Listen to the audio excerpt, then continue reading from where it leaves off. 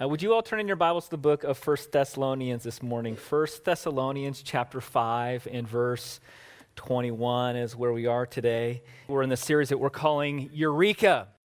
When you hear the word Eureka, what do you think about?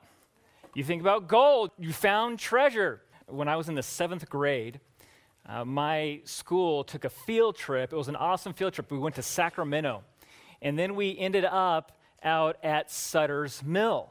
You familiar with Sutter's Mill? Sutter's Mill is where the gold rush started. James Marshall was a carpenter. He was helping build this sawmill at the base of the Sierra Nevada mountains right along the American River. And he was down in the riverbed, and he found these little small flakes of gold. And that's what started the gold rush in the 1800s. That's why we are called the Golden State. That's why our state seal has the word Eureka right at the top of it. That's why we have a basketball team that is called the Golden State Warriors. This is Pastor John's favorite team, by the way. Not the Lakers, not the Clippers, but the Golden State Warriors. That's why we have a team because it was John Marshall's find that made us the Golden State. And when that word got out that he found that gold, James Marshall in 1849, thousands of people started flooding to California. 80,000 people came to California by land. Another 40,000 came to California by the ocean. And those people are called the 49ers, not the football team, but, the 49ers, the miners. And so for them, the word Eureka was the call of instant wealth. It was the call of early retirement, of living an easy life. All they had to do was find the gold. That's it. They just had to find the gold. And though most of these people that came to California weren't miners, they didn't have a degree in anything having to do with geology or rocks or any of that. They just wanted the instant wealth. And quickly they realized just because it looked like gold didn't necessarily mean that it was gold. They found a lot of this stuff. This is not a chunk of gold. This is pyrite. It's known as fool's gold. And so this stuff was in the riverbeds. This stuff was in the mines. This stuff was in any creek. This stuff was all over the place. And that's when these miners who had no experience quickly realized that just because it glitters doesn't necessarily mean that it's good. And that's really the point for today. Just because it glitters doesn't necessarily mean that it's good. My grandfather was into... have you seen these guys at the beach? This is classic 1980s metal detecting technology here. And what he would do, he would go on these camping vacations. He'd take his RV with my grandmother, and they'd go camp at the beach, and they'd wait for all the people to be done at the beach that day. And then he would go out, and he would do, what you've seen all those guys do, and he would go out and find all the treasures that they left behind. And so this thing doesn't work too well, and it's now beeping at me because it found gold somewhere. There's gold down there. And he would bring home all the treasures that he found at the beach to show me and my sister. Show us the rings and the necklaces and the watches that he brought back. And my sister and I saw it, like, oh, Eureka. It's treasure. We don't need to go to college. We just need to buy one of these things, and we have life set. And so he showed us how this thing worked. He taught us how it works. And so then once he showed us how it worked, he took us, my sister and I, to local playgrounds.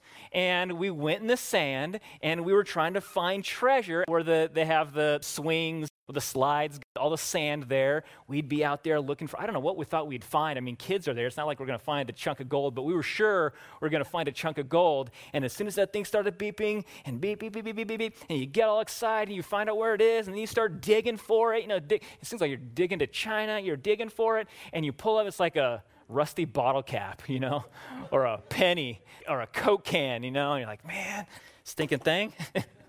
And that's when I realized that just because it beeps doesn't necessarily mean that it's good. Just because it glitters doesn't necessarily mean that it's good, and just because it beeps doesn't necessarily mean that it's a treasure. And doctrinally speaking, Christian spiritual speaking, today's Christians here in our culture, us, we're in a similar position that I was in the 1980s as I was learning how to use that thing, or the treasure seekers of 1849. There are great spiritual treasures that are promised around every corner. New philosophies that are always being invented. New truth is always being found. And there are these new ministries and new parachurch organizations that are ready to take this to a new conference and preach it to a whole new group of people, all very sparkly and shiny than the one before, promising great rewards.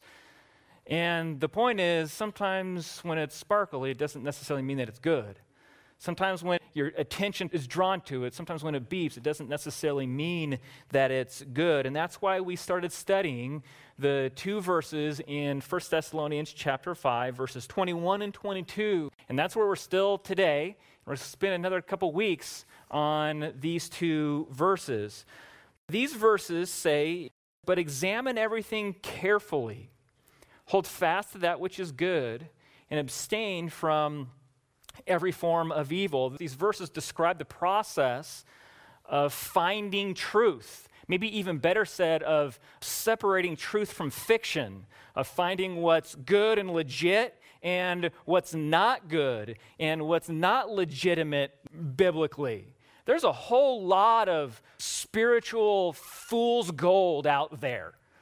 There's a lot of spiritual fake truth out there. I mean, the Bible talks about a lot of subjects that we're all interested in. The Bible talks about sexuality. It talks about family, roles in the family, parents, husbands, wives, kids. It talks about political things. It talks about immigration. It talks about abortion. It talks about the death penalty. It talks about all of these things. And that would be gold from Scripture.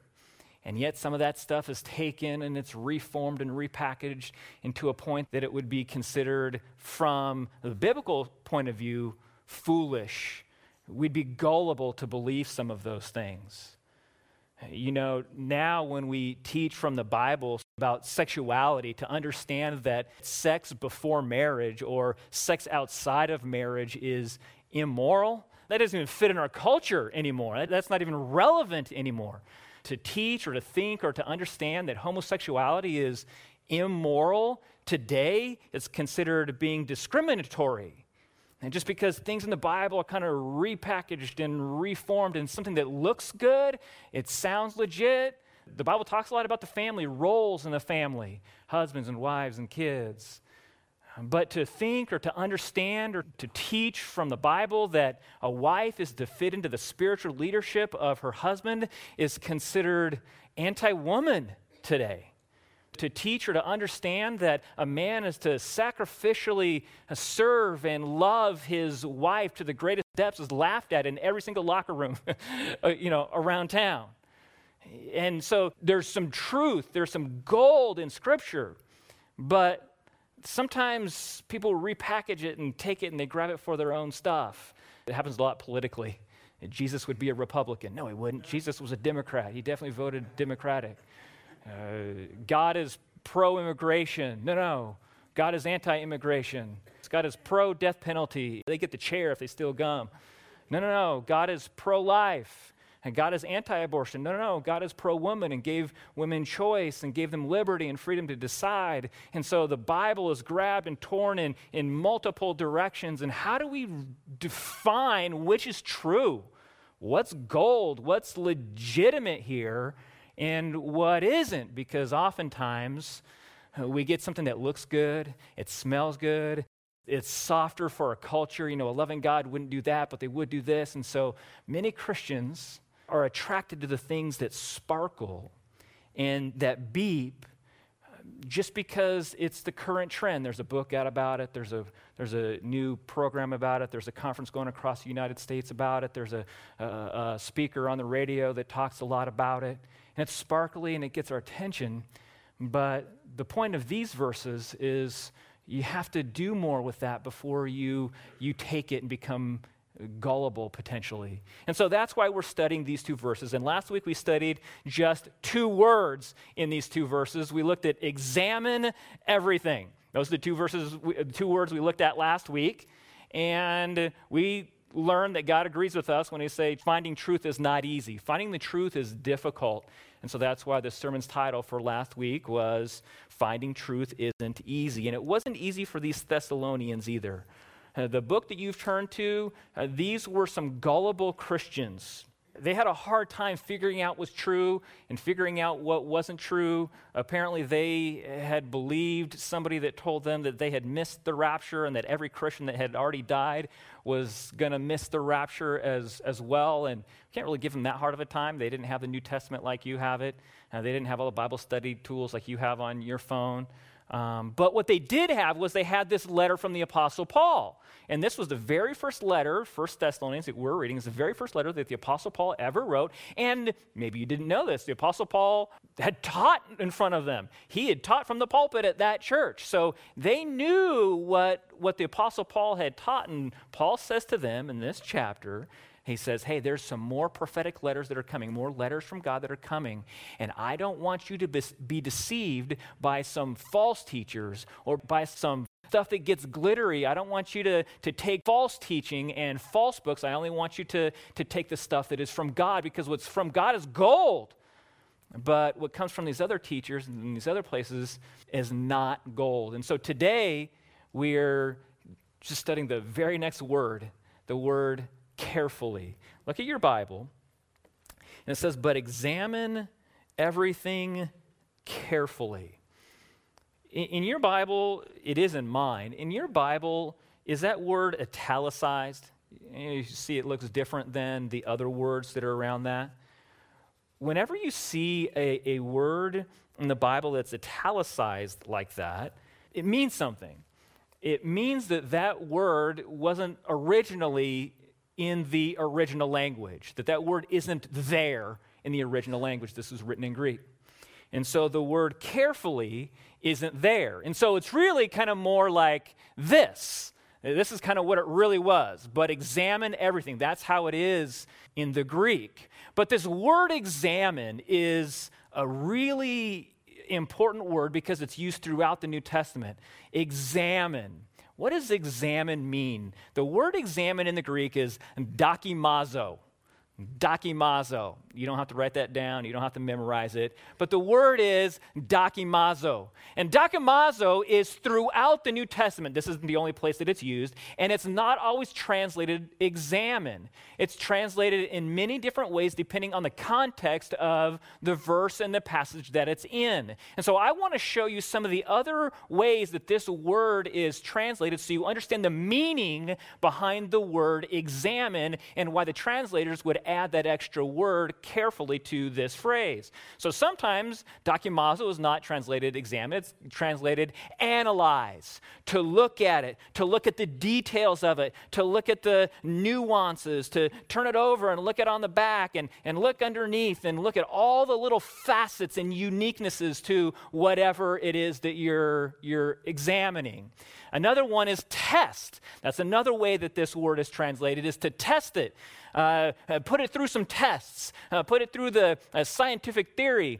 Make sure that it is what it says that it is. Make sure that it passed the test. You think it's this? Well, make sure that you think that it is. Another way that this word is often translated is prove.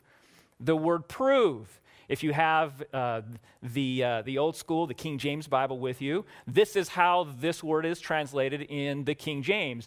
Prove everything. Actually, in the King James, it's prove all things.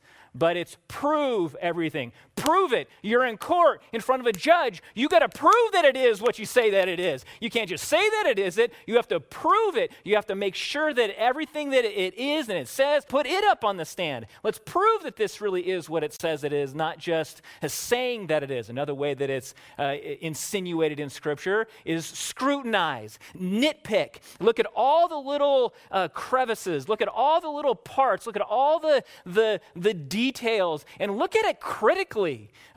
Use your mind to critically think what this thing is, to scrutinize. Another word that is used, an idea that is translated, is to judge it. Be kind of judgy about it. And not only should you put it to the test, and not only should it be something that you're looking at, you judge it. Stand back and say, is that really true?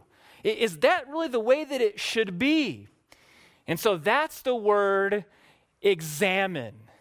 That's the word dokimazo. And so you can see why when you just put the word examine, that doesn't really tell the story at all of what that word means. And so now you can see why the translators would put the inference, the correct inference, you have to examine it carefully. It's not just look at it and toss it aside. No, I believe it. It's got a Christian sticker on it. Let's move on. That speaker says they go to a church. It must be good. Oh, that book is from a Christian publisher. Okay, it's got to be good. That radio station says they're Christian radio because they have a fish in their logo. It's got to be legit. You got to look at it carefully. That's what dokimazo means. It's a careful, critical, mind-engaged understanding of whatever it is that you're addressing. And so the Apostle Paul uses the word everything, every single thing. And so why would God write this to this Thessalonian church? Why would he do that? Why write this down? Now, I've already kind of told you that these Christians were gullible and that they had believed some false things about the rapture and about the death of Christians. But why would he say this, and why would they be so gullible? Well, I want to show you why they were gullible. Look at Acts. So you have to turn back in your Bibles to the book of Acts. Acts chapter 17. Why would these people be so gullible? Why would they just listen to anybody who shows up?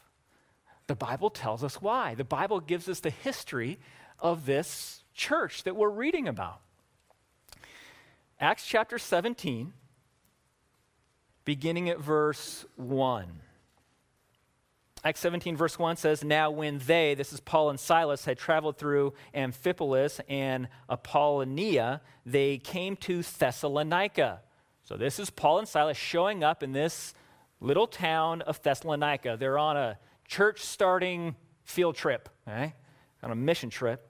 And they show up in Thessalonica. It's just a town, just like Riverside, where there was a synagogue of the Jews, verse 2, and according to Paul's custom, he went to them for 3 Sabbaths, reasoned with them from the Scriptures, explaining and giving evidence that the Christ had to suffer and rise again from the dead, saying, This Jesus, who I am proclaiming to you, is the Christ. So let's stop right there. Paul shows up into this town in Thessalonica, and he immediately goes to the synagogue. That's what he always did. He had a good rep. He had been a Pharisee, and so he had a good reputation, so that's why he would go and he would advocate using the Scripture. Now, what Scriptures would Paul be using when he would go into the synagogue? He'd be using the Old Testament. They didn't have a New Testament here. Okay? There was no such thing as what we're reading yet. Okay? It was being written as it was happening, and so they didn't have it. And so he would be using the Old Testament, advocating for Jesus being the Messiah, that Jesus was the one that was promised from the Old Testament. He'd go back, he'd show him in the Old Testament about the prophecy, the things that were going to come true about this Messiah, that he was God, coming to earth in the flesh, live a perfect life, never sin one time. He goes to the cross. He's not dying for his sin because he's perfect. He's dying on the cross for the sins of people. He rises from the grave, proving that he is God.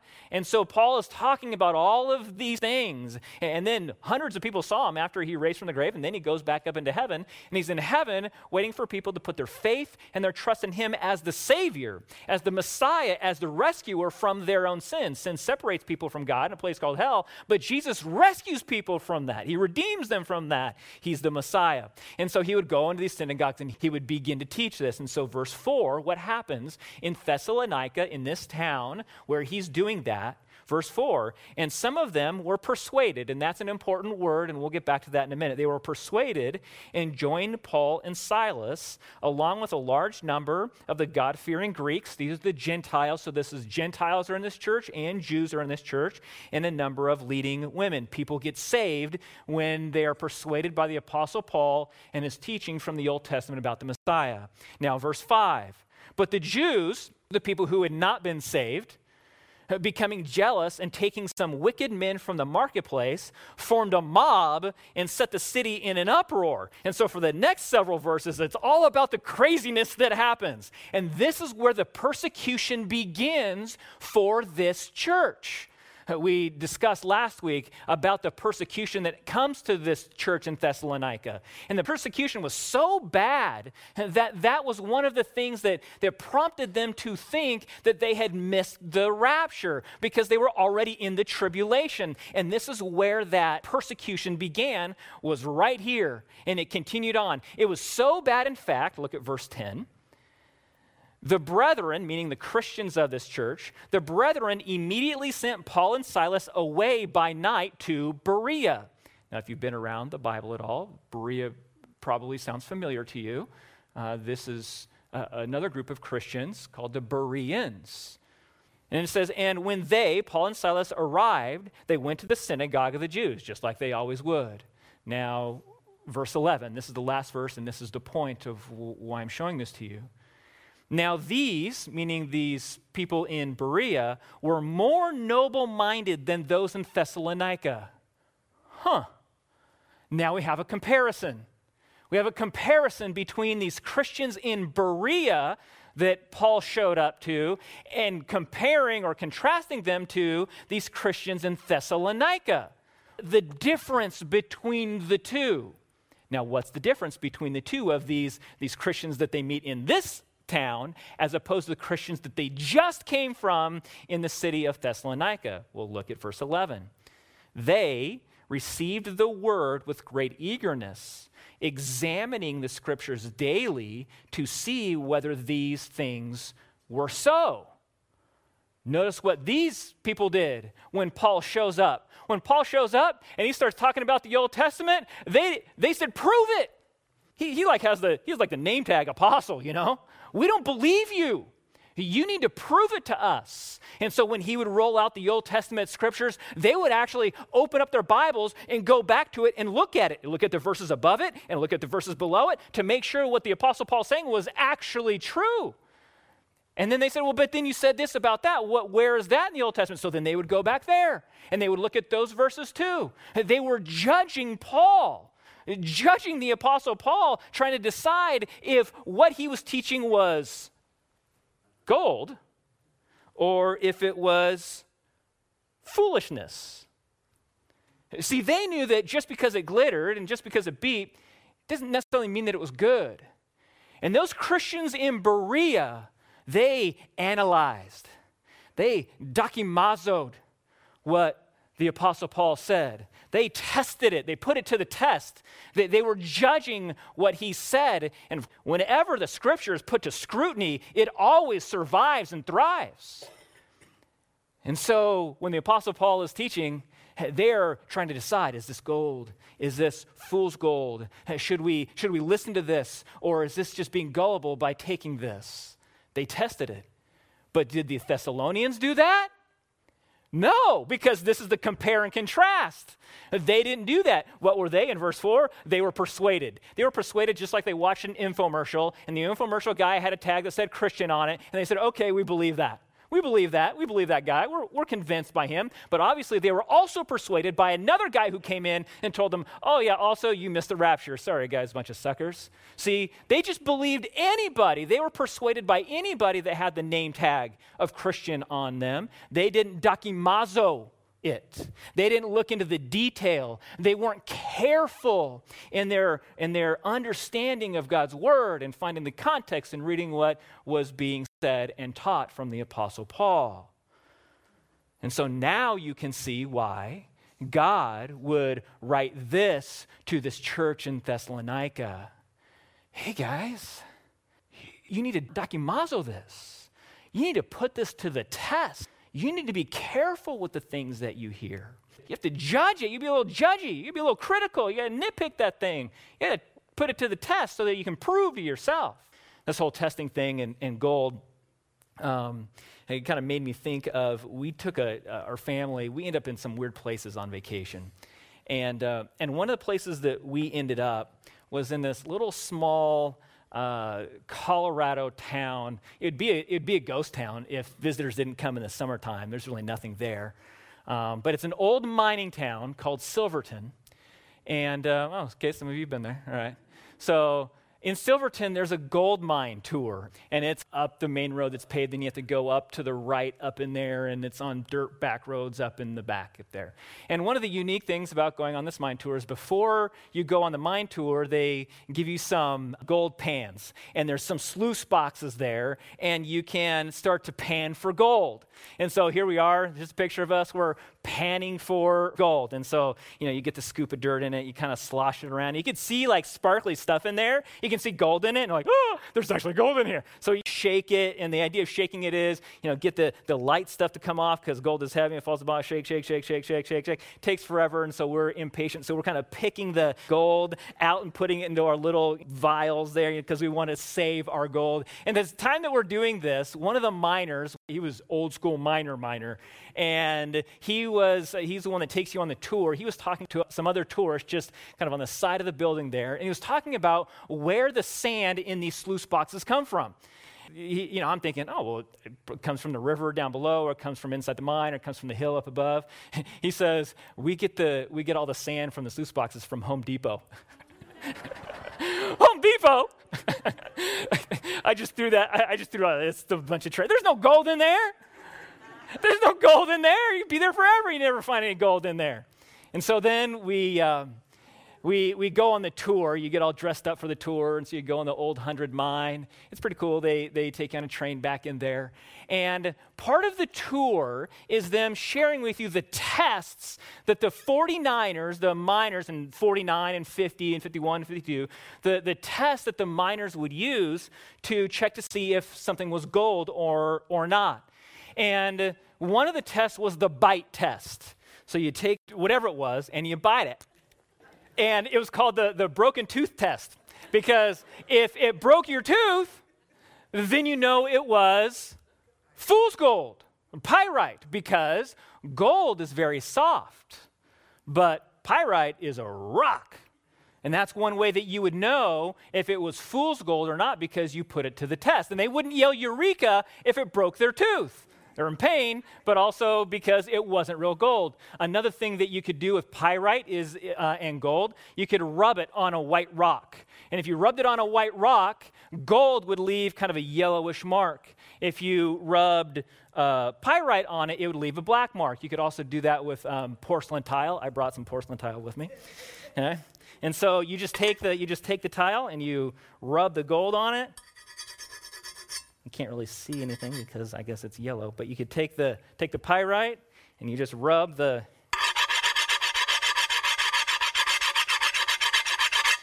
You see the black on it? Okay. We just put it to the test.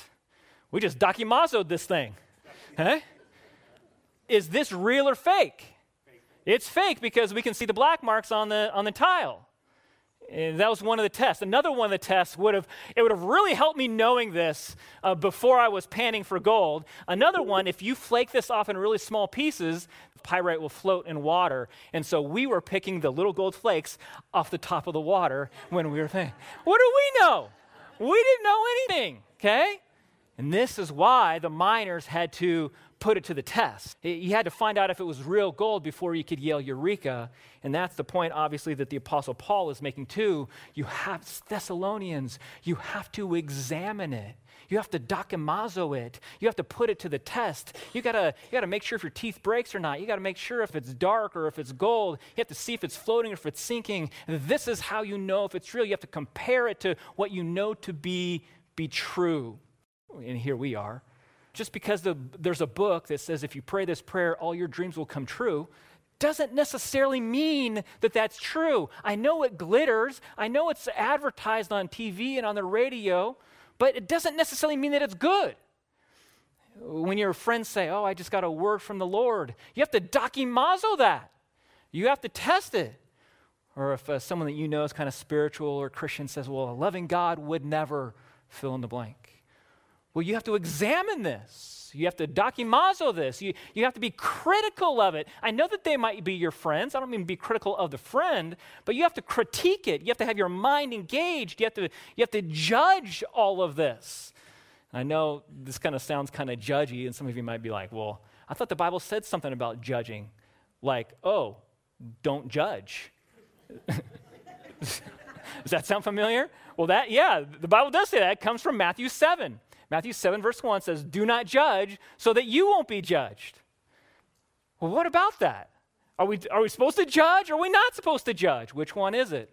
Well, I want to show you what this means. So you're in Acts right now in your Bible, hopefully. Turning your Bibles left to book of Matthew.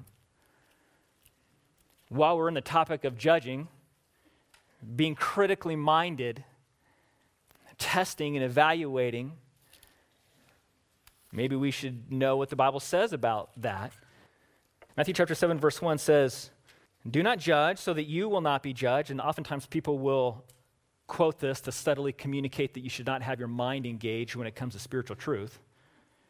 Verse 2, for in the way you judge, you will be judged. And this is Jesus speaking. And by your standard of measure, it will be measured to you. Why do you look at the speck that is in your brother's eye, but do not notice the log that is in your own eye? Or how can you say to your brother, let me take the speck out of your eye, and behold the log that is in your own eye, you hypocrite? First take the log out of your own eye, then you'll be able to see clearly to take the speck out of your brother's eye. So Jesus is commenting here on a type of judgment. The hypocritical judgment of other people, holding other people to a higher standard than you even hold yourself. And that is wrong. I think all of us would agree that that's wrong, to hold other people, other Christians, to a higher standard than you even hold yourself. You have your own problems. You have your own issues. Who are you to judge someone that has even fewer issues than you? And I think we would all agree with Jesus on this topic. That kind of judgy, that is wrong. That is condemned. And so there are some types of judgment that are condemned in Scripture.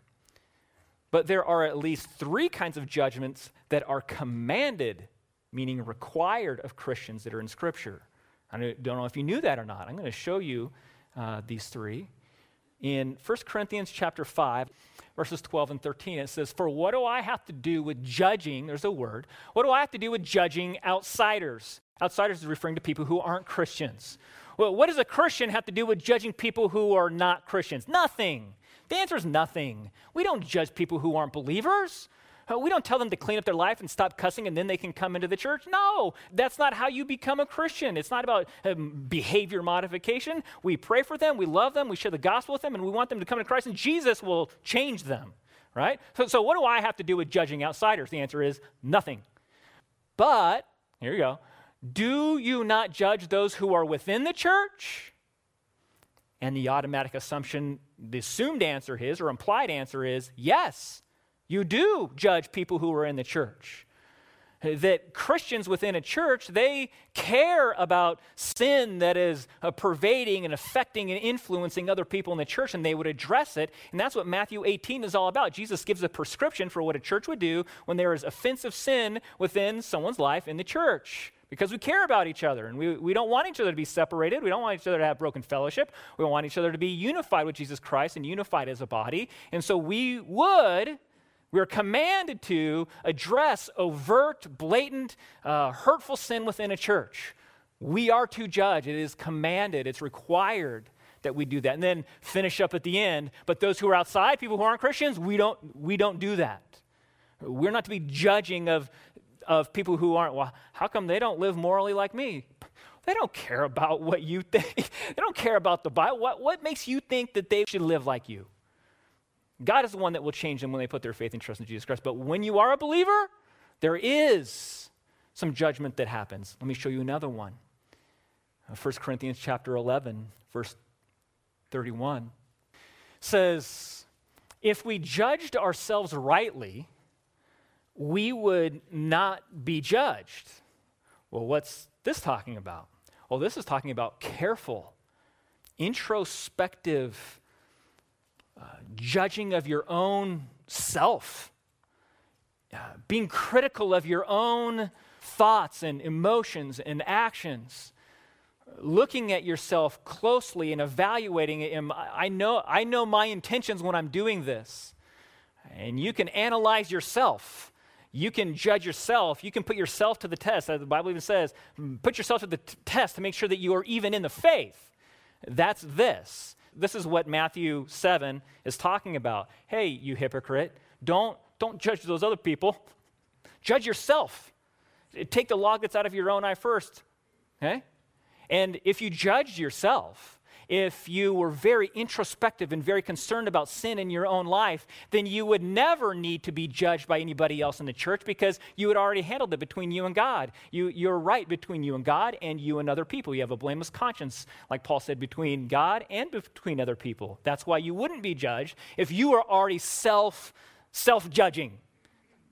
And that's something that a Christian should be doing all the time, evaluating their life. Is there any sin in my life? I want to confess it to God so I have a right relationship with him, and then I can have a right relationship with people. Let me show you another way that it talks about judging. It says, do not judge according to appearance, but judge with a righteous judgment. This is obviously told to judge between right and wrong. That's what the word righteous means, right and wrong, true and false, gold and fool's gold, gold and pyrite. What's good, what's not good. Even the Apostle Paul in 1 Corinthians 10, verse 15 says, I speak as to wise men. You judge what I say. The Apostle Paul is saying, you be judgy of me. You compare this to Scripture. You make sure that this is right, what I'm saying. And it's obvious as we start to dokimazo this idea of judgment in Scripture. See, that's what we've just done here. We've dokimazoed this idea of judgment. We've done it once for you. What it's like to look critically and analyze one particular word, concept in Scripture. Yeah, and there are some parts of judgment that are wrong and Christians should not participate in. But then there are other parts of judgment that are required and demanded from Scripture. So now we've dokimazoed it. Now we understand all the aspects of it. And now we can understand why the Thessalonians needed this phrase in 1 Thessalonians 5:21. Hey, you've got to examine it. You have to pay attention to what's going on here. You can't just take some guy with a name tag and just believe everything that he says. So you're like, well, what do I do now? How do I examine everything that comes to me from my friends or from the radio or from a speaker on the radio or from someone that teaches at some Christian conference that I go to? How do I examine that carefully? Well, Paul tells the Thessalonians how they should do it. And I'd figure if Paul tells the Thessalonians to do it that way, maybe we should do it too that way. So one last turn in your Bible to 2 Thessalonians chapter 2, verse 15. Paul tells these Thessalonians, here's what you use to dokimazo. Here's what you use to examine it carefully. Here's how you find the real gold. Here's the test. Here's the analyze. Here's what you become critical of. Verse 15 of 2 Thessalonians 2 says, so then, brethren, stand firm. Hold to the traditions which you were taught, whether by word of mouth or by letter from us. Basically, don't trust the word of other weird people. That's what it's saying. Don't trust the letters from other weird people. It's right from Paul's mouth because he had taught in that church before he got run out from the persecution. Or he had written them now, at this point, now 2 of his first letters were to them. This is how you know. This is how you know. It's either directly from Paul's mouth, and he was an apostle speaking for God, or from his letters as an apostle speaking from God. This is how you know, not from some other weird person that has a title of speaker or president of a nonprofit organization or author in a book or your Christian friend. You have to compare it to something. You have to test it with something. You have to analyze the details. And so how do you do that? It's from God's word. I mean, you already knew the answer. But see, the point is the Thessalonians weren't doing that, and that's what made them gullible. And this is maybe a really long way to say, I don't want you to be gullible. I don't want you to just put stock in every weird Christian thing that you're going to hear when you get in your car and turn on your radio on the way home. There's some good stuff there. But there's also some stuff that isn't. So it's important that a Christian would do the bite test on the stuff. They'd kind of scrape a little bit of it off and make sure that it leaves a good mark. They'd make sure that what they're listening to and what they're buying into and what they're praying to God about isn't just floating in the water, but it has sunk to the bottom because it's legitimate. I don't want you to be confused. I don't want you to be gullible. It's God's word that becomes the parameter for us. And that's why we teach the Bible every single Sunday. It's because it becomes the way that we dokimazo everything. Now, the Apostle Paul had an interesting habit. He'd go into the synagogue, and he would first go there, and he'd tell everyone there about Jesus being the Messiah. That's where it all starts. And that's where it has started for most of you. There might be someone in here today who is yet to hear the good news of Jesus, and I want you to hear what the Apostle Paul would say when he would go into First Church. Maybe this is your first time here, and so it's kind of reverse. Instead of me going to a First Church, you've come here to First Church for the first time. And here's what you need to know about who Jesus is. And Jesus is God. He came to earth, he lived a perfect life, and he died on the cross for your sin. 3 days later, he rose from the grave. You know, that Easter celebration is true. That was a true event in history. Hundreds of people saw him die. Thousands of people saw him die. Hundreds of people saw him back alive again. Because it really happened. And then he ascends back up into heaven. He is in heaven today, alive. And he is waiting for people to put their faith and their trust in him. He is the only one that can rescue you from your sin. Sin is just things you do that you shouldn't do, things you say you shouldn't say, things you think you shouldn't think. And those things, those sins, separate you from God for eternity. The Bible says in a place called hell. But God doesn't want anybody to go to hell. He didn't want these Thessalonians to go to hell here in the first century. He didn't want the Jews in Berea to go to hell. That's why he sent Paul there. And if you're hearing this for the first time, I think that's why God sent you here today. Because he doesn't want you to go to hell. He wants you to go to heaven. That's why he sent his son to die on the cross for your sins. And all you need to do is put your faith in this Jesus. Put your faith and your trust and belief in this Jesus. And we'd like to give you the opportunity to do that this morning. So I'm going to ask, would you be willing to bow your heads and close your eyes for just a minute this morning? Maybe you'd like to put your faith and trust in Jesus for the very first time today. We as a church family would like to help you do that, and maybe you're not sure what to do or what to say. I can help you with that. You don't have to say anything out loud. God knows what's on your heart. He reads your mind. He understands your intentions. In the quietness of this moment, you could say this to God. Just in your own heart, you could say, "Dear God, I know that I've sinned. I've done things I shouldn't have done. And I know that that now separates me from God for all of eternity. And so I know I need a Savior. And I believe that this Jesus is that Savior. And so I put my faith and my trust in this Jesus. I believe that he is God, that he died on the cross for my sin. I believe that he rose from the grave.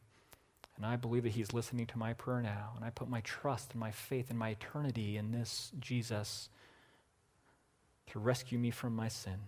With your head still bowed and your eyes still closed, the immediate promise is that now you have the hope of eternity in heaven right now. And the Bible says that the third person of the Trinity then comes and helps you live your life honoring to God. Will help you understand the Bible. Maybe the Bible's confusing to you. Well, the Holy Spirit will help you understand it more. You come here more often and you'll understand it a little more too. But dear God, we pray as a church, we thank you for this reminder about the purpose of your word, the reason that we study it. We thank you for giving us true words, true gold in your Bible, so that we can rightly filter what is legitimate and what's not where we live. We thank you and we praise you for that as a church. In Jesus' name, amen.